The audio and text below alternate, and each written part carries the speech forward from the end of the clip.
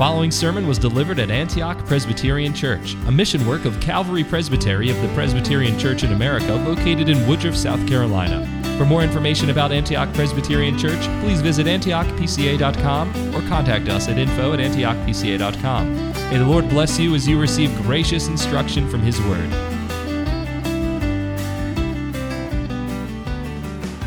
Some of you, I know, have found yourself in a situation where you thought things were really bad and nothing else could go wrong. Really bad and nothing worse could happen to you. And then something worse happened. Then something else went wrong. Perhaps you know the story of Horatius Spafford. He lost his wealth in the Chicago fire of 1871. He sent his wife and 4 children back to England as he wrapped up business in Chicago. While they were in the middle of the Atlantic Ocean, their ship collided with another ship, and 200 people drowned, and all 4 of his children. His wife arrives in London and sends him a very simple but poignant telegraph: safe, alone. As he makes that journey then, a bit later, the captain of the ship on which he's traveling points out to him the place where the collision occurred. And at that time, he wrote these words: "When peace like a river attendeth my way, when sorrows like sea billows roll, whatever my lot, thou hast taught me to say, it is well with my soul. Though Satan should buffet, though trials should come, let this blessed assurance control, that Christ has regarded my helpless estate and has shed his own blood for my soul." Now, this is the attitude that our sovereign God desires to cultivate in each one of us. This attitude expressed in this hymn. This is the attitude of Job as we have begun to look at his life. In these first 2 chapters, we get the background of the greater part of the book. The background is the absolute holiness of Job and the trials of God. The testing of Job and his response to those tests. And then with chapter 3, we will get into the series of dialogues between Job and his 3 counselors, whom by God's grace we will meet next week. Now, Job was first attacked by Satan, as you remember, where he was stripped of all of his possessions, of all of his servants, but a handful, the household servants, plus the 4 that were spared to bring him the bad tidings. And Satan is tempting him to curse God, whispering in his ear that obviously God is a terrible God and cares nothing for him. But we know that Job passed that test, that he mourned the loss of his children, his servants, his wealth, but he fell down and proclaimed the excellence of God and worshiped him. But Satan's not finished. And so we come today to the second and even more severe trial in the life of Job in these first 10 verses of Job chapter 2. And what I want to show you here is that in intense temptation and trial, we must rest in the wise and sovereign provision of our God. In the midst of intense trial and temptation, we must rest in the wise and sovereign provision of our God. We'll follow the same pattern we did before. In the first part of this chapter, we will look at the challenge, the attack, and the response. Now, the challenge, for the most part, is exactly as we read earlier in chapter 2, or in chapter 1. Again, there was a day, verse 1, when the sons of God came to present themselves before the Lord. And here's this picture, whether it was literal or a way of God communicating to us the accountability of angels. I tend to think it was literal. That God holds court. And the sons of God are the angels of God who come to report to God the various activities, the consequences of the missions on which God has sent them throughout his created world. But you notice that Satan also is among them to present himself before the Lord. Now I remind you that Satan was the archangel who led thousands of other angels in rebellion against God and were cast out of heaven and became the enemies of God and of his church here on earth. The Satan here is the number one who controls all the devils and the demons. But you notice that he came into the presence of God to present himself. He too is held accountable. And that is a very precious thought to us, that though this fiend is powerful and much stronger than we are and much wiser than we are, he's under God. He comes to present himself to God. God compels him to give an account by saying to him in verse 2, "Where have you come from?" God's not ignorant. This is a way of calling Satan to an accountability.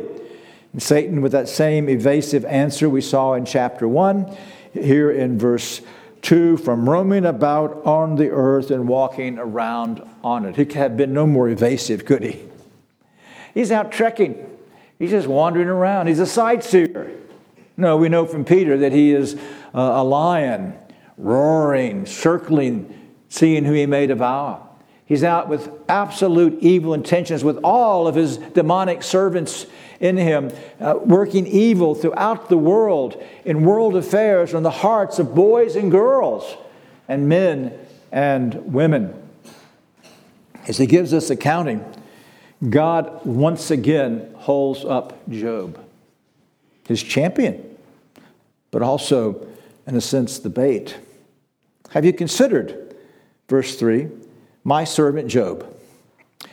There's no one like him on the earth. And here God repeats what he's already said about Job, but how we introduced to Job in chapter 1, verse 1, these four things: a blameless man, sincere and holy, upright, walking righteously before his neighbors, fearing God and turning away from evil. And then the stinger. And he still holds fast his integrity, although you incited me to ruin him without cause. Now, God's actually saying two things here, I think, about Job. In the first place, that the afflictions that Job underwent were not because of sin. We know that, as we've already seen. But God is asserting that there was nothing in Job that God was so severely disciplining. Now, we all need chastening. We all need the trials. But you need to understand that your trials are not always a chastening for sin. They're the general discipline of God, but they're also trials simply that God will be honored in your response to those trials. And so there was no cause in Job.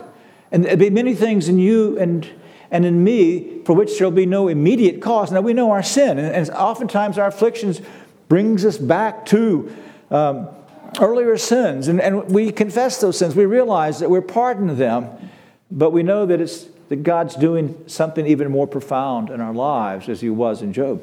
Now, this also can be understood, and I think if both things are in view here, when God says he still holds fast his integrity, although you incited me against him to ruin him without cause. It is, you incited me in vain to ruin him without cause.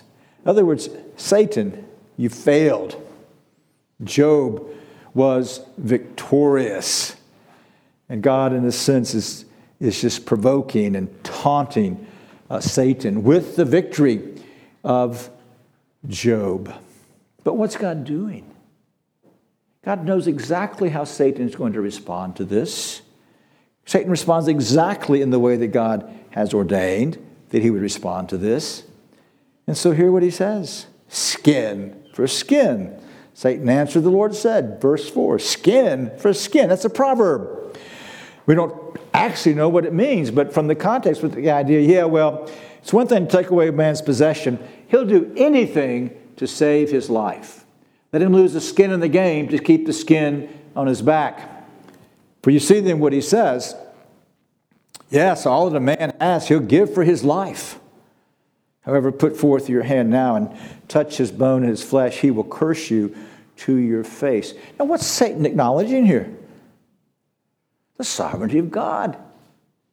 You see, Satan can't touch him. God has to give this permission to this evil one. God didn't tempt Satan to do this. God did not put the thought in Satan's mind to do this. But Satan knows that he cannot do it apart from God's providence. And you and I must understand that as well. That's why we pray, lead me not into temptation. Put the fence around us, O God, and keep us from temptation. Skin for skin. All that he has, he will give for his life. Touch his bone, his flesh. He will curse you to your face. And again, awesome, profound words. The Lord said to Satan, behold, he is in your power. Only spare his life. What? Because of God's grace, what confidence he had in Job to give him into the power of Satan with the one provision, you may not kill him.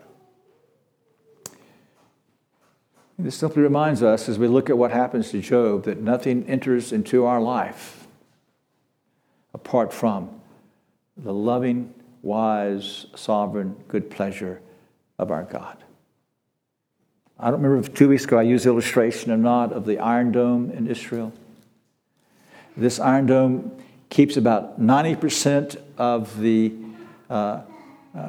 missiles flying into Israel. They're protected. 10% get through. God has an Iron Dome. Nothing comes through it into our lives except that which our God has ordained. God gives permission. But never lose sight of the fact that our God is the God who loved us so much that he gave us his only begotten Son. His only begotten Son. That whoever believes in him would not perish, but have everlasting life. Well, the attack is ferocious. The challenge has been accepted. Job, once again, not even realizing. You understand, he is ignorant of all of this. He's God's champion, though, in the middle of the arena. And Satan now rides forth against him. Verse 7, Satan went out from the presence of the Lord and smote Job with sore boils from the sole of his foot to the crown of his head.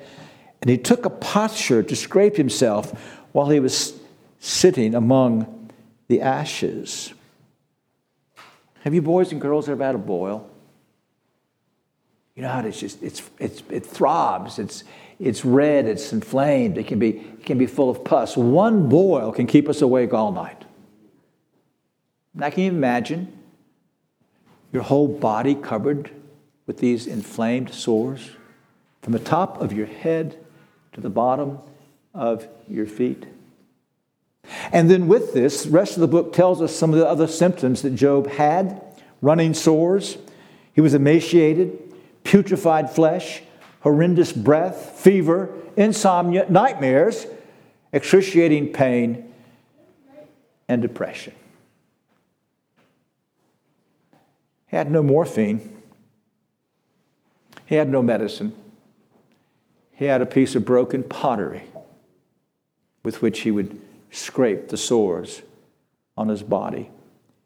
As for comfort, he sat on this ash heap. The ash heap, probably outside the gates, the people would burn the dung and the garbage, and they would make this warm pile of ashes. Now, some think he was there for penitence. I think he was simply there for comfort. He didn't stay there all the time. We see other places in the book that he would try to go to bed. That's when he had insomnia or nightmares or whatever. But this was his place of relief, and he had no hope whatsoever of healing. He had no servants to attend him.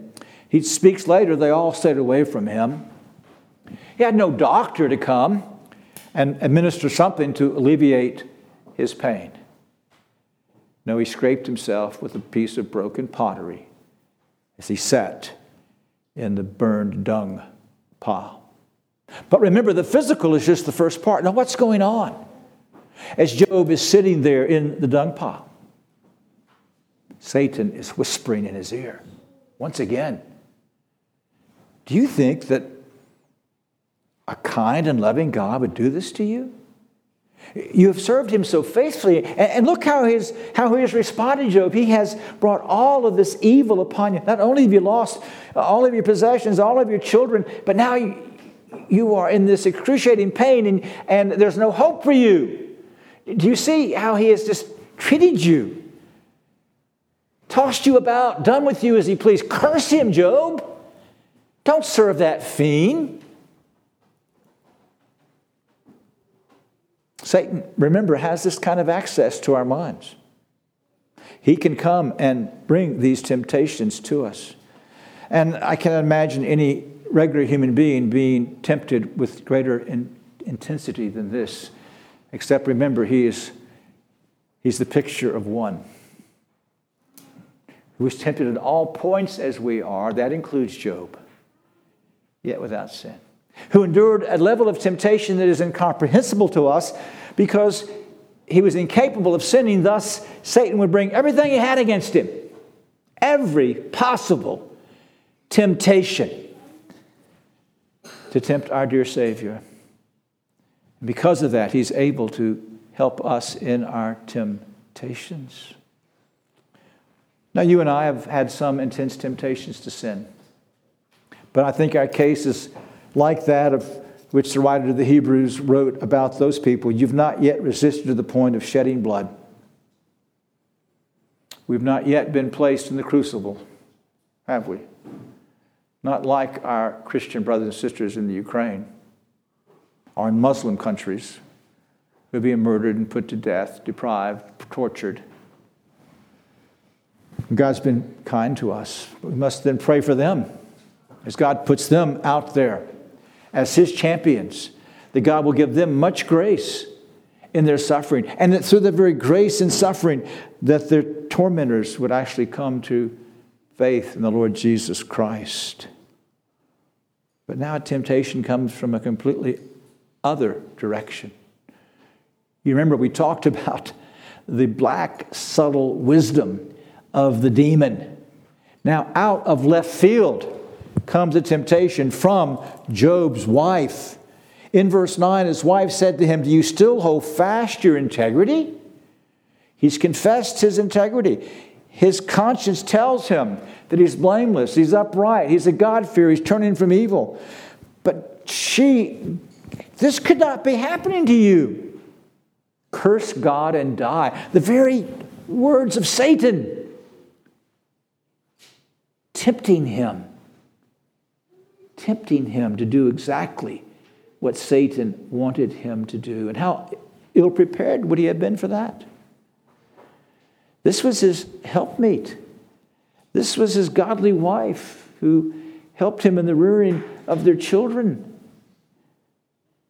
Now, some people, I think, are way too hard on Mrs. Job. She did herself believed in God.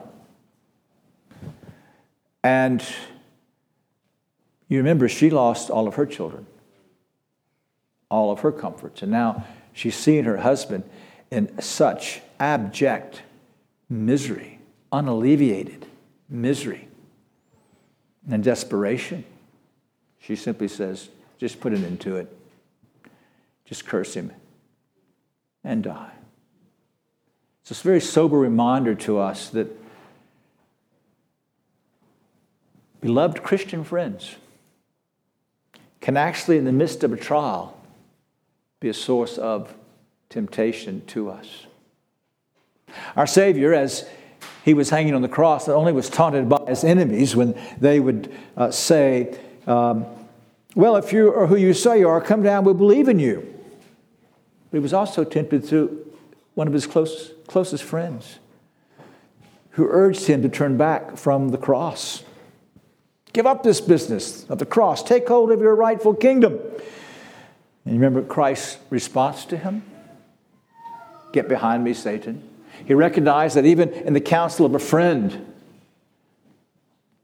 can come the temptation of Satan. And we must then always listen to the counsel of our friends, even our loved ones, even our spouses, with biblical discernment, to be sure that in some way Satan is not twisting their words to cause us to do exactly that which he wants. But then we also must be very careful, right? In the counsel we give to others in the midst of their problems and decisions to be made or in their trials, that we don't become a tempter as well, but that we would seek by God's grace to speak wisely and correctly according to Scripture. Now it's this last temptation in this round that becomes the foil now for Job's confession, for his response. As he answers his wife, we've seen the challenge and the attack. But in verse 10, he said to her, "You speak as one of the foolish women speaks. Shall we indeed accept good from God and not accept adversity?" I find it quite remarkable, the patient, gentle response that Job makes to his wife. You know what we do. We could have be hurting or be tired of something, and how we'll bite the head off of someone who comes and says something to us. It might be untoward. It might be really not good, but our response is also the same way when it's often good. We get irritable and we respond irritably. But look at this restraint. He doesn't call her a fool. It's very important that you notice that. That's not the rebuke. The rebuke is you're speaking as one of the foolish women. He's saying, you know better. Your counsel is like the counsel of those who do not know God, who are not living by his will. That's the correction that he brings to her. And then with that gentle reproof, he then makes this remarkable confession. Shall we indeed accept good from God and not adversity? He now bows before not just the sovereignty of God, but the wisdom of God. God has bestowed these things on us in his goodness. Now, he's taken these things from us. He's brought adversity into our lives. Job is confessing here that we're not God's counselor. We don't have the right to go back to God and complain, why did you do it that way? No, he says we acquiesce. You and I must acquiesce. We must sing. Whether our tomorrows be filled with good or ill, we'll triumph through our sorrows and rise to bless you still, to marvel at your beauty and glory in your ways, to make a joyful duty our sacrifice of praise. That's what God is training us to do. That's what God is seeking from us, is to rest in this glorious, sovereign power of God. The writer then gives us this testimony at the end of verse 10. In all this, Job did not sin with his lips. Now, some foolishly say that, well, yeah, he was sinning in his heart, but he didn't speak. No, that's not what's being said here. What was it that Satan wanted him to do? He wanted him to speak curses against God. And when the writer tells us he did not sin with his lips, he's simply saying Job passed the test. Now you understand this, how hard it is to control our lips. Remember those words from James? We all stumble in many ways. If anyone does not stumble in what he says, he's a perfect man, able to bridle the whole body as well. Oftentimes it's our speech that betrays us. Our hearts are more settled. We want to walk with the Lord, but it is our speech that betrays us. It can be speech against God, which is what Satan wants here, where we murmur and complain, but also it can be speech against the other, the tempter, or even the oppressor. In God's providence, as I've been dealing with this text, gone through something of fairly significant trial in the last week that has spilled over into the life of my son as well.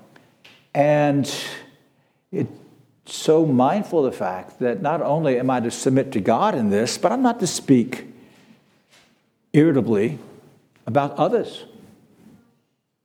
About others. I've shared, I think, with some of you that one of the most significant things that happened to me the first time I preached through Job was I became very much less concerned with second causes. Because I've recognized that behind everything in my life, it is my Father's holy, good pleasure. There's no need to get upset. It doesn't mean that we would not use just remedies when necessary. We want to see the persecutors and the evildoers of other people properly dealt with by state and church. But in our own case, we need to learn to rest. Whatever my God ordains is right. Rest. That's what Job does here. He doesn't sin with his lips. And so he is conquered. He's gone through round 2. He has suffered the intense temptation and trial of Satan and has rested in and confessed the wise and sovereign provisions of the Lord. He's come out the champion. And of course, in that, he's a type of our Savior, the great champion whom God set forth and allowed Satan to come at with all of his engines and all of his power. And through every temptation, every trial of his life, and finally through the agony of the cross and all the mockery and death and burial, he came forth, rose from the dead. He defeated Satan. He's God's victorious champion. And because of Christ, you and I may also be victors over Satan. We are in Christ. In Christ, we participate in his power of his resurrection. He says that our feet are on Satan's neck, that he is being destroyed, and Christ's kingdom is coming. And a day is coming when it will be throughout the world. And so as you are tested in the midst of intense trials and temptations, you must rest in this wise and sovereign provision of God. Because, yes, the challenges will go on. God will chasten you and me because of sin, but he's also going to hold us up as champions, to be marveled at by devils, by angels in heaven, as products of grace, things that we could never do on our own. And you recognize that in your trials, that there's much more to this than even your immediate suffering. In your trials, there's great ripplings of effects and consequences and proclamations. But also would remind you of the awful malice of Satan. We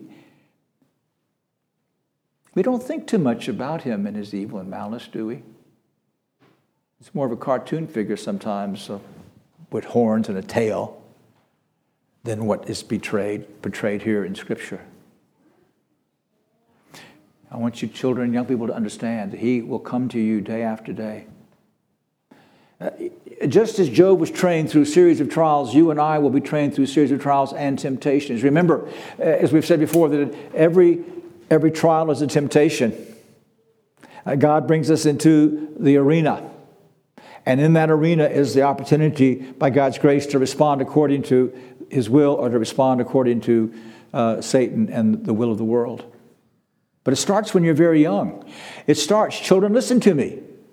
It starts when you disobey your parents. Because if you disobey your parents, whom are you obeying? You're obeying Satan. You're like a little sheep, and suddenly you've gone out of the sheepfold. You've exposed yourself to this evil being. You get older then. You've learned these patterns of disobedience. And you've trained yourself in disobedience. And he'll come with more malice and hatred and fury. And he'll dangle all the sweet things before you. all the peer approval and all of the happiness of the world. This is who he is. He's masquerading. But it's true for every one of us, isn't it? And I want you to understand this morning, if you're not trusting Christ alone for your salvation, you are under the dominion and power of Satan. I'm not talking about covenant children, I'm talking about adults. This is your master. And there's no hope for you unless you flee to the Lord Jesus Christ, who defeated Satan. And all who are in Christ then shall be victorious. But there is no other hope for you. You will remain under his power now and throughout all eternity as he gleefully shares, or you share, in his torment and everlasting hell. So if there's any doubt in your mind this morning whether you're trusting Christ or not, do not delay. You speak to us. You say, I don't know. I don't know if I'm a Christian. We might be sure you do know. That you too might rest in this beautiful, wise, and sovereign power of God. Let's pray. Thank you for listening to this sermon from Antioch Presbyterian Church. We are located in the historic Cashville community of Woodruff, South Carolina, near the intersection of South Carolina Highways 101 and 417. For more information about Antioch Presbyterian Church, please visit antiochpca.com.